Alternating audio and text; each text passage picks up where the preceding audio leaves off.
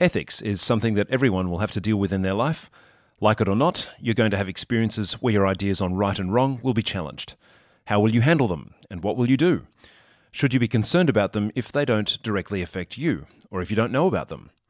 Hello, I'm Colin Klupik and you're listening to Learning Capacity, brought to you by LearnFast. In this special three-part case study series, episodes 80, 81 and 82, I'm going to take a closer look at an industry that has recently come under media scrutiny in Australia for its treatment of animals. It's the live animal export industry. My guest in the series is Dr. Lynn Simpson, a highly experienced vet who's completed 57 voyages over 11 years shipping Australian livestock to the other side of the world for slaughtering and processing. Many questions are raised, and despite plenty of investigation and research, there are still precious few answers on what to do with this highly controversial industry. It's a complex story, and it involves a great deal of suffering. Is it ethical? Most of us will never see it, so should we worry? By way of audio introduction, the sound you're currently hearing is the sound of a high-pressure hose, about the size of a fire hose, being used to wash down the decks of a live animal export ship. Picture in your mind a deck on a ship crammed with huge beasts, doing their best to shuffle around as the high-pressure hose blasts away at the sewage clinging to their hides and swilling around their hooves. Eventually, the sewage just makes its way into the ocean.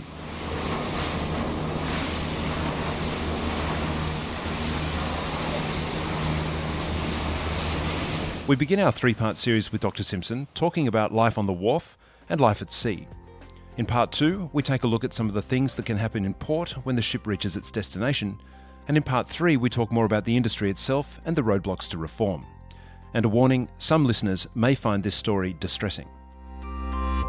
Dr. Lynn Simpson, thanks so much for joining us. Thank you very much for having me, Colin. This is obviously a very sensitive issue. There's a lot at stake here. And something I just want to make very clear right up front is this is not about being a vegetarian, nor is this an anti-meat industry argument. That's not the purpose of this discussion this afternoon. So let's be absolutely clear on that for our listeners. But again, for our listeners, something that I'd really like to ask you, and this might sound like a very simple question, but what actually is live animal export? Because for those of us who never see it, it might just be another industry that you hear about or perhaps not. So what actually is it? So live animal export is essentially taking a live animal of any type and moving it from one country to another. So that could be dogs and cats transferring across the world with people who transfer with work. So little dog flies from Canberra to Washington in America. It could be a zoo animal going from Africa to a zoo anywhere in the world, or it could be the trade that I've worked in, which is primary production animals, mainly cattle and sheep, transporting in large numbers by ship to other countries from Australia. So not purely related to or limited to things that we consume or eat? No, not at all. So you started in 1999 as a wharfie or a stevedore, and right. You did that as part of your last 3 years of vet school, I understand, to help pay your way. A couple of years later, you then started on the voyages, 57 of them over 11 years. Now, I've read some of your recollections of that time, of that initial 3 years, and it sounds to me like the wharf is a pretty terrible place to be. What was it that actually hooked you in to go back? Well, it's funny. A lot of people keep saying it sounds really terrible and what is the most horrific thing and blah, blah, blah. But it's actually, I loved my time on the wharf. It was real. It was, spade's a spade. And I was there originally for financial reasons. I was completely broke as a student, as many students will be able to relate to. And I got this job and it paid beautifully and basically got lots of hours and worked there and learnt a lot of skills, most of them to do with swearing. So I'm fluent in wharf, unfortunately I still am. And so, sometimes that can be a drawback, sometimes it can be fantastic. But I've got to say, the people I worked with on the wharf are actually some of the best people I've ever worked with. There was no pretenses. There was no rubbish. You knew where you stood. And as long as you did your job, they really didn't give a damn who you were, what you did, what you looked like, what your attitudes were, as long as you just got on with everyone and did your work. I suppose office politics would have been handled fairly simply and swiftly. Well, it was beautiful, and that's why I think I struggle so much with the situation I'm in now with the government and the legal system. It's also politically correct and behind closed doors. Whereas on the wharf, it was to the point that, if you had an issue with someone, you basically said, what the hell? And you went toe to toe, and you didn't get into fisticuffs or anything, but you worked it out then and there and walked away, and the problem was all finished. And there was none of this sort of backstabbing or, I'll get my people to speak to your people and there'll be consequences. It was just sorted. You finished work every day and there was nothing to worry about and the job was done. Back in the late 90s, I imagine that would have been a fairly tough environment for a woman. There wasn't many of us. I think there was 3 when I started, and we got our first female toilet blocks in Fremantle Wharf in 1999, the year I started. Hooray. I know, it was awesome. So the other 2 girls, Linda and Jill, and I sat on the back of my ute and celebrated, not in the classiest of fashion, but we just sat there with a few UDLs and just celebrated and toasted our new Best of Brick toilet block, which may seem a bit random. But yeah, it was a big step for us. Well, it's the simple things that are often the best. I would assume that you didn't only handle animals in your life as a wharfie. I'm assuming that came a little bit later. Did you also do other things like just moving containers around? Can you just describe what that environment is a bit like? So the stevedore company that I worked for was called Western Stevedores, and they were a bit of a boutique stevedoring company. I think they've gone out of business now, or they've been taken over by one of the bigger organisations. And we mainly did live export, and so it was actually originally started by a handful of farmers who wanted they knew the live export trade was a heavy industry out of Fremantle, and they wanted the animals to be treated properly. So they started this stevedoring company, and they used to try and always have 1 or 2 vet students on the staff. And as part of that, we learnt, but we could also teach some of the other wharfies that we were working with, better animal handling or keep an eye on animal welfare. And I guess it gave them a bit of kudos as well with some of the welfare groups. So you were right into it from the start, weren't you? Yeah. The majority of our work, like 99% of our work, was livestock. We did the occasional steel ship, but I had very little to do with those. Most of my stuff was just with loading the cattle and sheep ships. So did you see a lot of drama with the animals before they actually got onto the boat? Did that give you an idea or an inkling of what life might have been like on the boat? You got an idea of the scale of the industry. And when I say that, I don't want to mislead people. It's actually only quite a small industry agriculturally. In Australia, there's 6%, I think, of cattle are exported live and 7% of sheep, or maybe the other way around. So it's not the backbone of our agricultural industry by any stretch of the imagination. But if you're spending the weekend loading 120,000 sheep onto one ship, and you're basically there from start till finish, you just see truck after truck, sheep after sheep, and you see that many animals in a short period of time, say it'd be 2 or 3 days to load that many sheep. By the end of that 3 days, you've seen quite a few animals that have been injured or dead on road transport alone. That's all done within Australian legislation. And animals that get injured just through the sheer numbers and, running up the ramps and going through the process of getting put into their pens and the ship. So, if you have enough people anywhere, you'll have injuries and illness and sickness and unfortunately death. If you have enough sheep, you have that. And we certainly worked with a massive scale. It was a logistic nightmare. Can I just come back to that figure? 120,000 sheep. Correct. on one boat. Correct. How do you stupid question. How do you pack them all in? Yeah, it's interesting. They've got a load plan, which is done by the exporter or worked out by the exporter before the ship arrives based on the weight of the animals, which has been recorded in the feedlot days previously, if not weeks previously. And when the ship arrives, we work out the square meterage of the ship, which we know from the ship's blueprint and the weight of the sheep, and it's already calculated as to what type of sheep and what weight of sheep and how many can go into certain areas, and then we close the gate after that number's been tallied, and then we move to the next pen. So it's a lot of Groundhog Day, just doing the same thing over and over again, but you just walk around literally with a handful of papers and a load plan, and you load accordingly.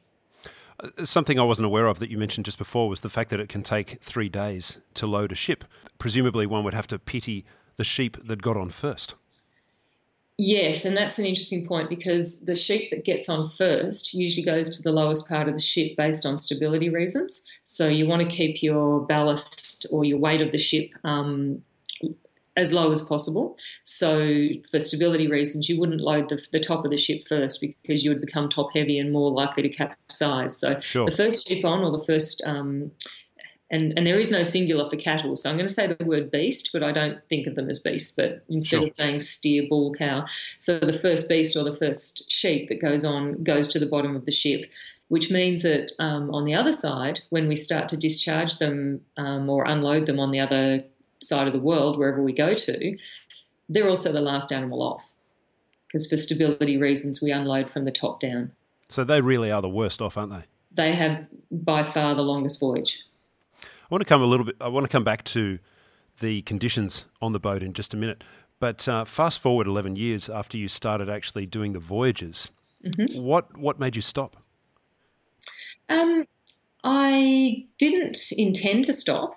I bought a small piece of land just south of the Brisbane or the Queensland border, and I went to start up a little farm for myself and do some consulting work and continue shipping from there. Because one of the joys of, or one of the beauties of being a seafarer is, doesn't matter where you live, they always fly you to the ports because you can't just base yourself at one port because guaranteed if you do that, the ships will leave from another port the next time and you kibosh yourself. So so you can live anywhere you want, and when your voyage is to start, you just fly to that ship and then take off from there. So I started a little farm and just started setting it up for my own little lifestyle and intended to keep sailing and to consult to industry regarding different things, slaughter standards, animal welfare issues, etc.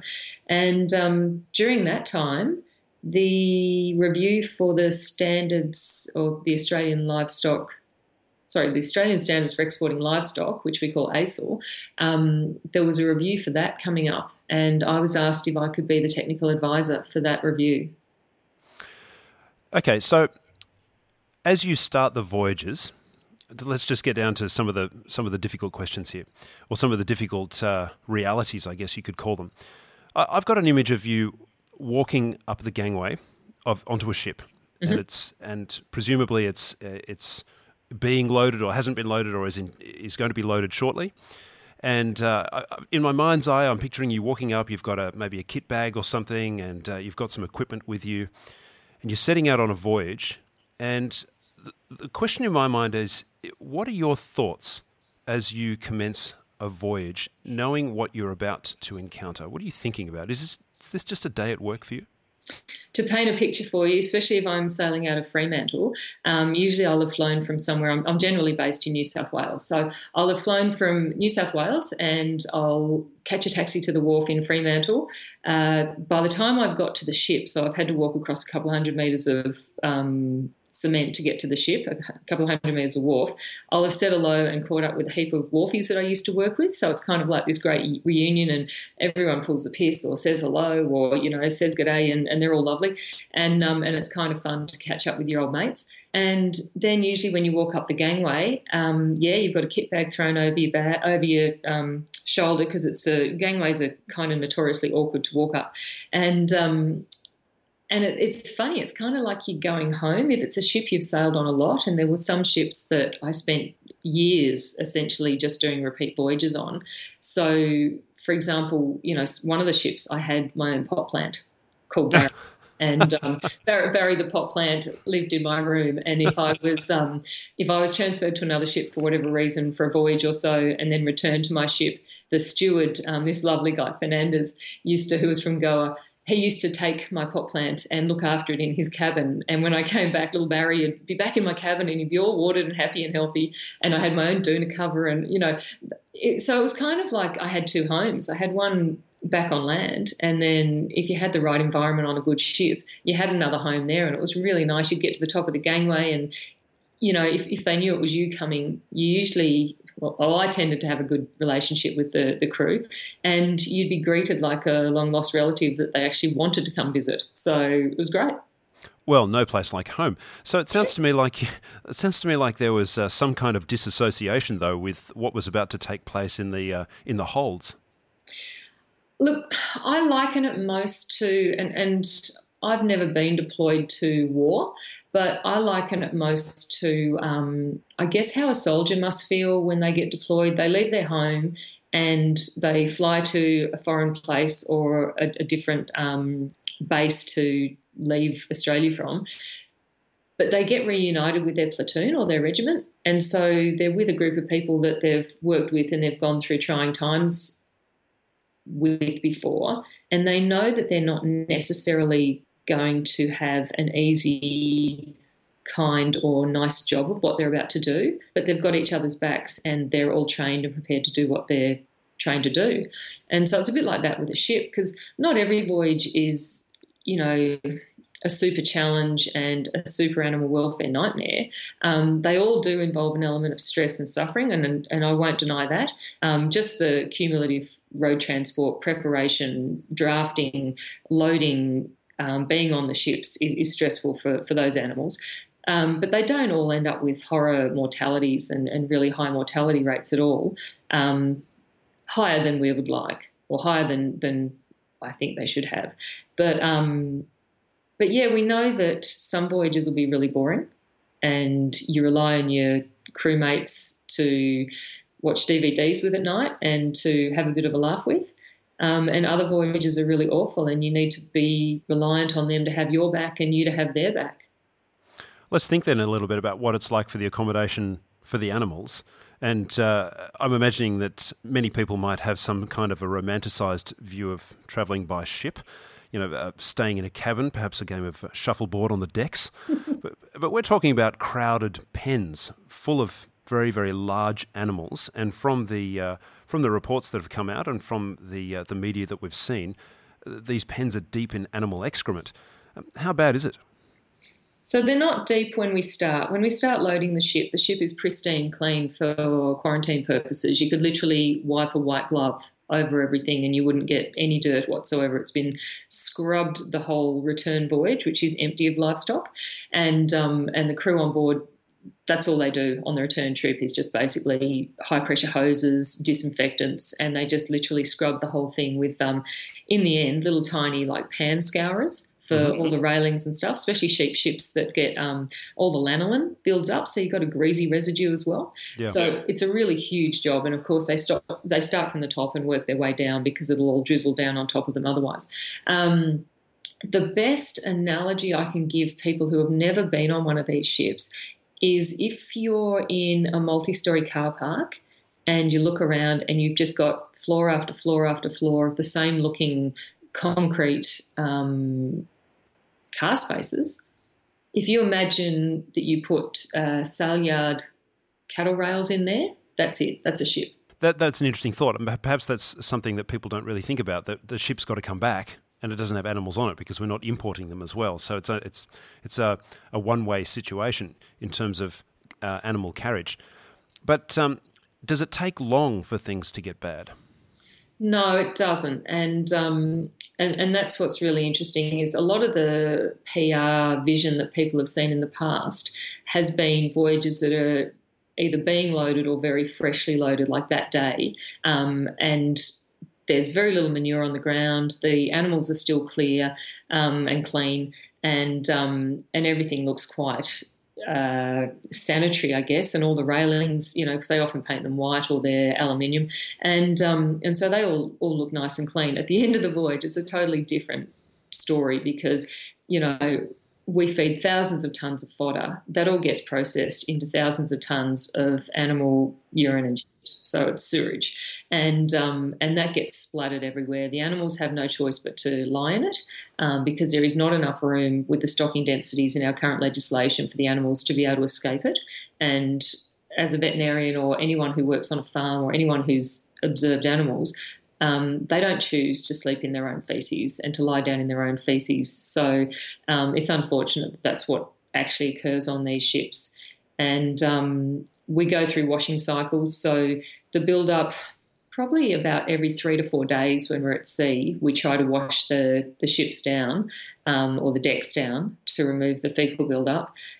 Unfortunately, often at the beginning of the voyage, especially if they're long voyages, and by long I mean past the Middle East, you might go to, I've done a lot of voyages to Turkey and Libya and Russia, and the longer the voyage, the more provisions you have to take. So the more provisions you have to take, the longer it takes to get, and this is getting a bit technical, the longer it takes to get the bow of the ship out of the water.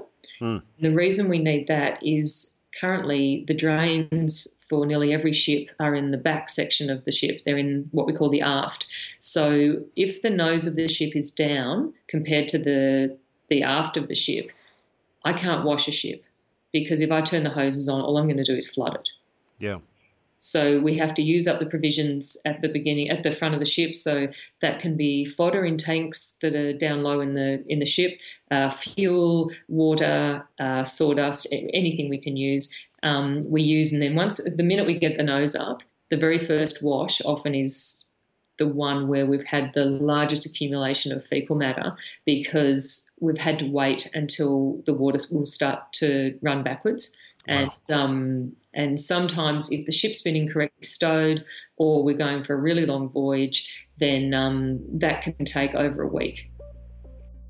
More from my discussion with Dr. Simpson coming up. If you'd like to catch all the parts to this case study series, then you can subscribe to Learning Capacity on your favourite podcast app. The episodes in the series are numbers 80, 81 and 82. Here's a short snippet from episode 81, where we talk about some of the crazy things that can happen in a foreign port. So I just handed them the knife, gave them no excuse, and I said, okay, TikTok, you've got 1 minute, kill it. And they just looked at me aghast. And I've got the gun in my hand, and they start trying to come up with excuses. So I had the gun, and the gun's it looks like a pistol on steroids. They're the ones that we use in slaughterhouses in Australia. And to find out how that ends, make sure you tune into episode 81. Now back to part 1. You've mentioned that the feed ration changes on board because the management of the animal's weight needs to be handled differently, and that has an effect on how much waste they produce. Can you explain that?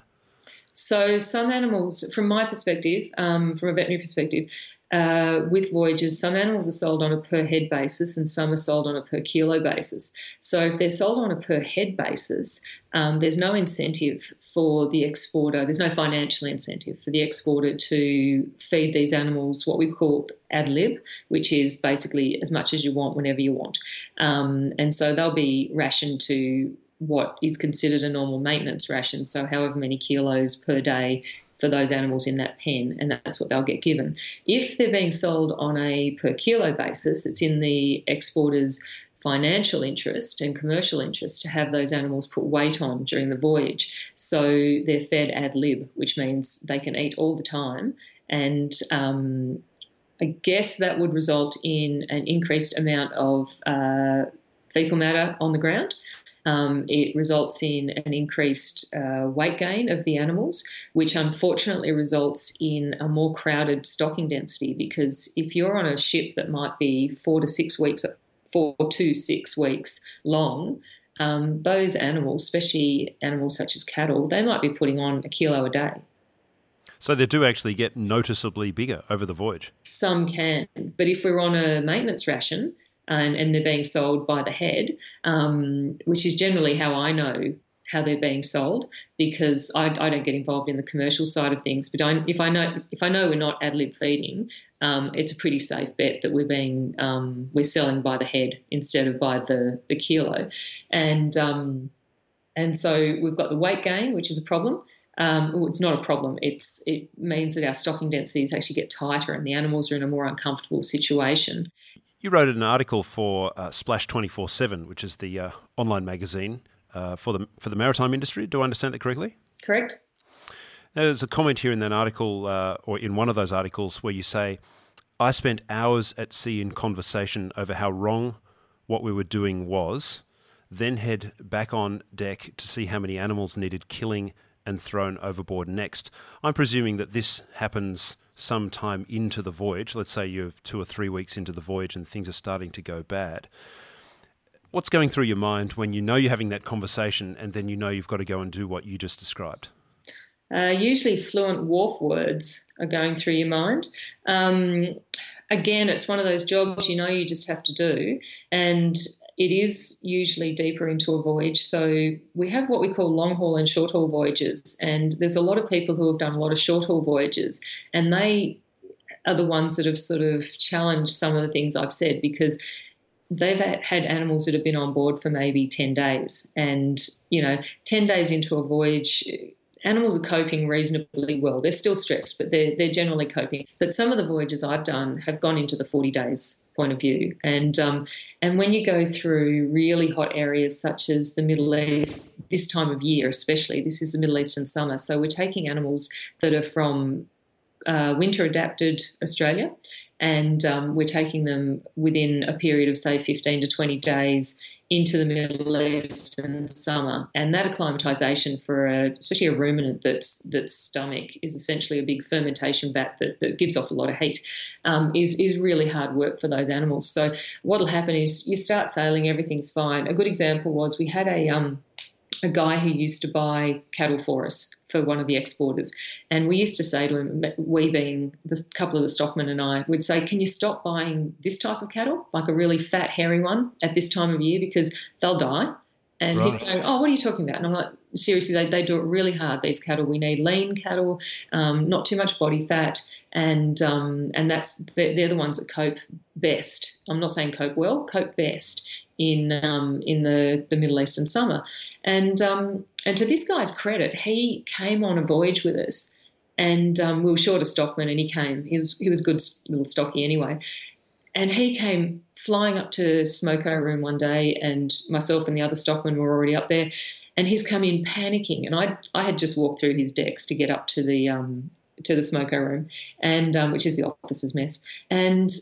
And he was in a complete fluster, and it was like there was a fire, and he's just burst in the room going, we've all got to go back downstairs. They're all dying. And I'm like, whoa, what are you talking about? And he goes, everything. They're all dying. They're not going to make it. And I said, which deck? What's the problem? Thinking, wow, maybe we've got a mechanical failure or something's going weird. And he explained the area, and I said, yeah, mate. The other stockman and I kind of looked at each other with some black humour laughter, and we said, that's what we've been trying to tell you for years. This is what we experience every time we go through. Those animals are struggling. They're doing it hard, but they're not going to die. They can survive that. So they had a really high respiratory rate. It was really hot, really humid, and really expected from us. And it was the first time he'd ever seen it, and he was mortified that that's what he'd been complicit in, without knowing any better, because we'd been coming back complaining. And he was like, but, why are you complaining? They get there, and we're like, yeah, but they have a really hard time on the way. And so we would sit around and talk about this, and, he was one of the people that, for that comment, for example, he'd go, but this is wrong. We shouldn't be doing it with these animals, or doing this to these animals. And I'm like, yeah, it is essentially wrong, because, there's better ways to be transporting animals, stocking density reduction, or to be boxed and sent as chilled meat or frozen meat would be a higher welfare outcome. And we would sit and talk about it. And I've had, sorry, that's my dog shaking in case you want That's okay. Well, welcome to the program. Yeah, there's a couple of them wandering about, so excuse them. And yeah, every stockman I've ever sailed with has at some point sort of stood over a railing with me and gone, this is wrong, isn't it, what we're doing? And scientists and vets are notoriously boring and dry with things like this, and we'll often say stuff like, yeah, it is. Okay, get on with your job. Let me just talk about the suffering that you mentioned before. The stockman comes up and says, oh, we've got a major problem, and you guys just say, well, yeah, that's what happens. Do you think it's possible that over time humans have become so used to the availability of the meat industry, or the availability that the meat industry creates, that we just think of those beasts as machines, and a little bit like, oh, it's a hot day today, my car seems to be running a little bit hot, it'll survive. But we all know that a car is an inanimate object and it doesn't have feelings. And we then look at the animals and go, oh, look, they're just there to serve our purposes and to provide meat for us. It doesn't really matter what they go through. It'll be okay. Do you see that sort of thing happening? Well, I think that's almost written into our legislation. If you look at the legislation for exporting, we have a 1% acceptable mortality rate for cattle on long haul voyages where nobody bats an eyelid.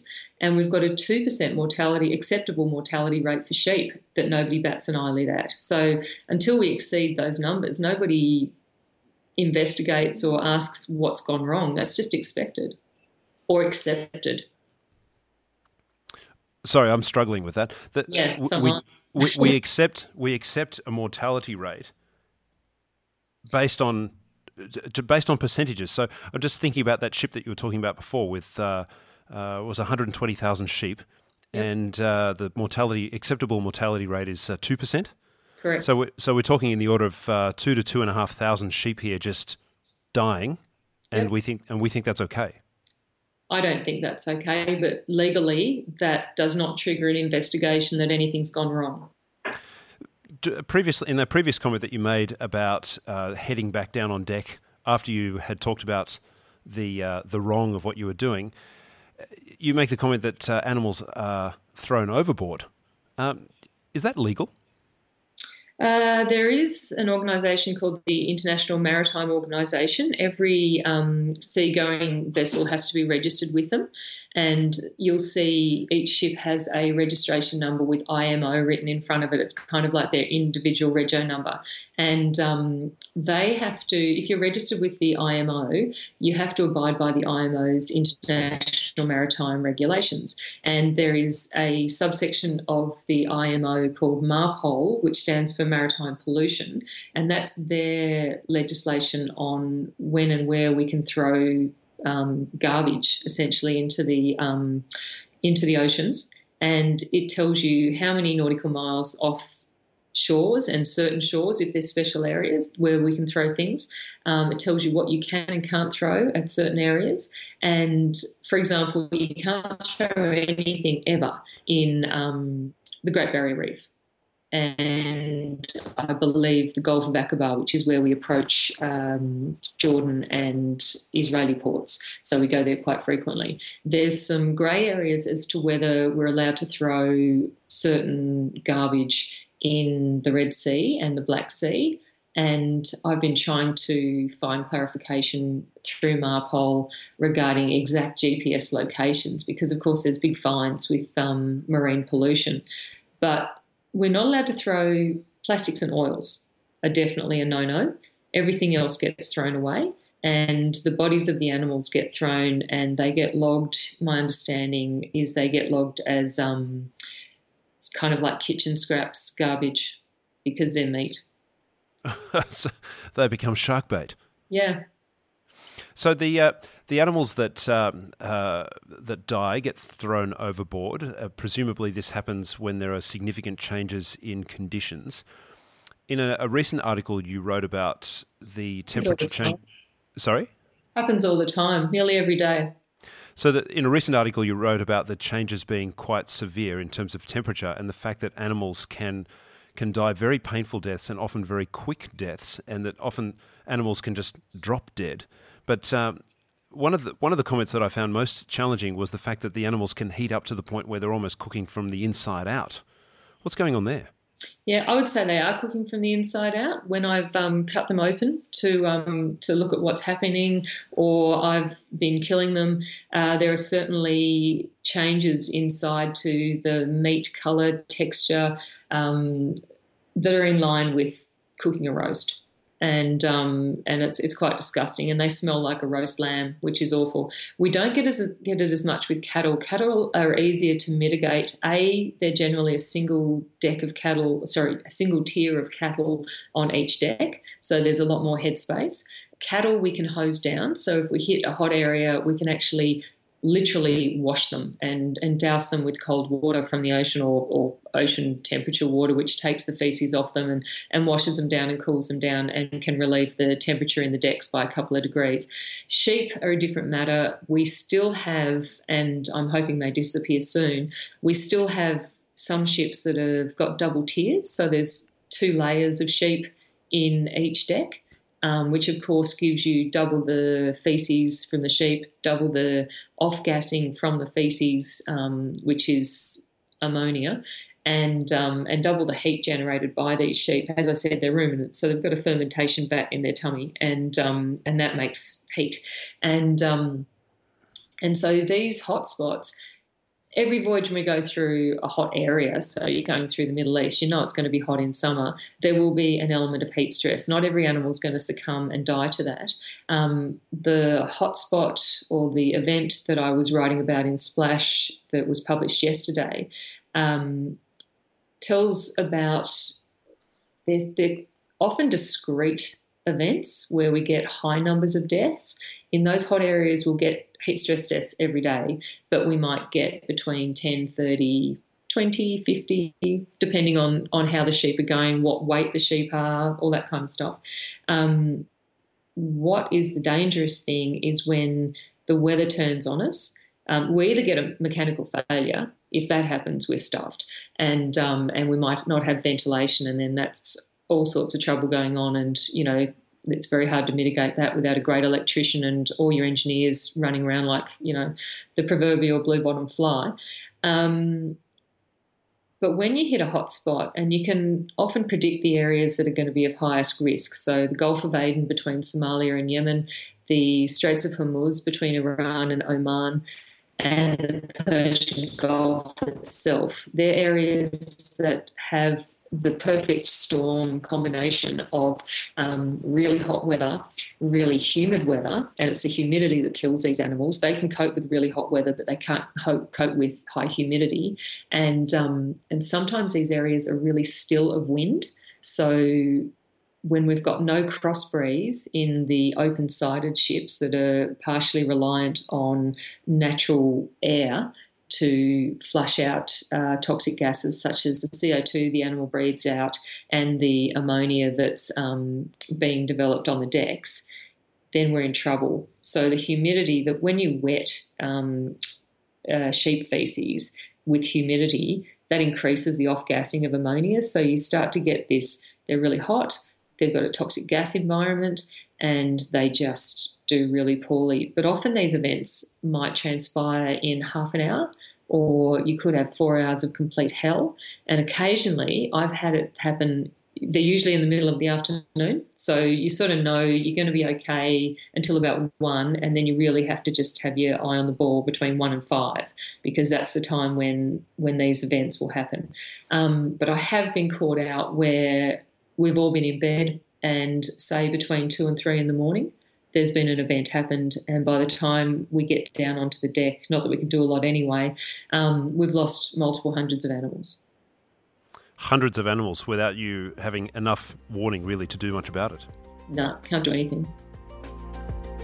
That concludes part 1 of this 3-part case study series on the ethics of live animal export.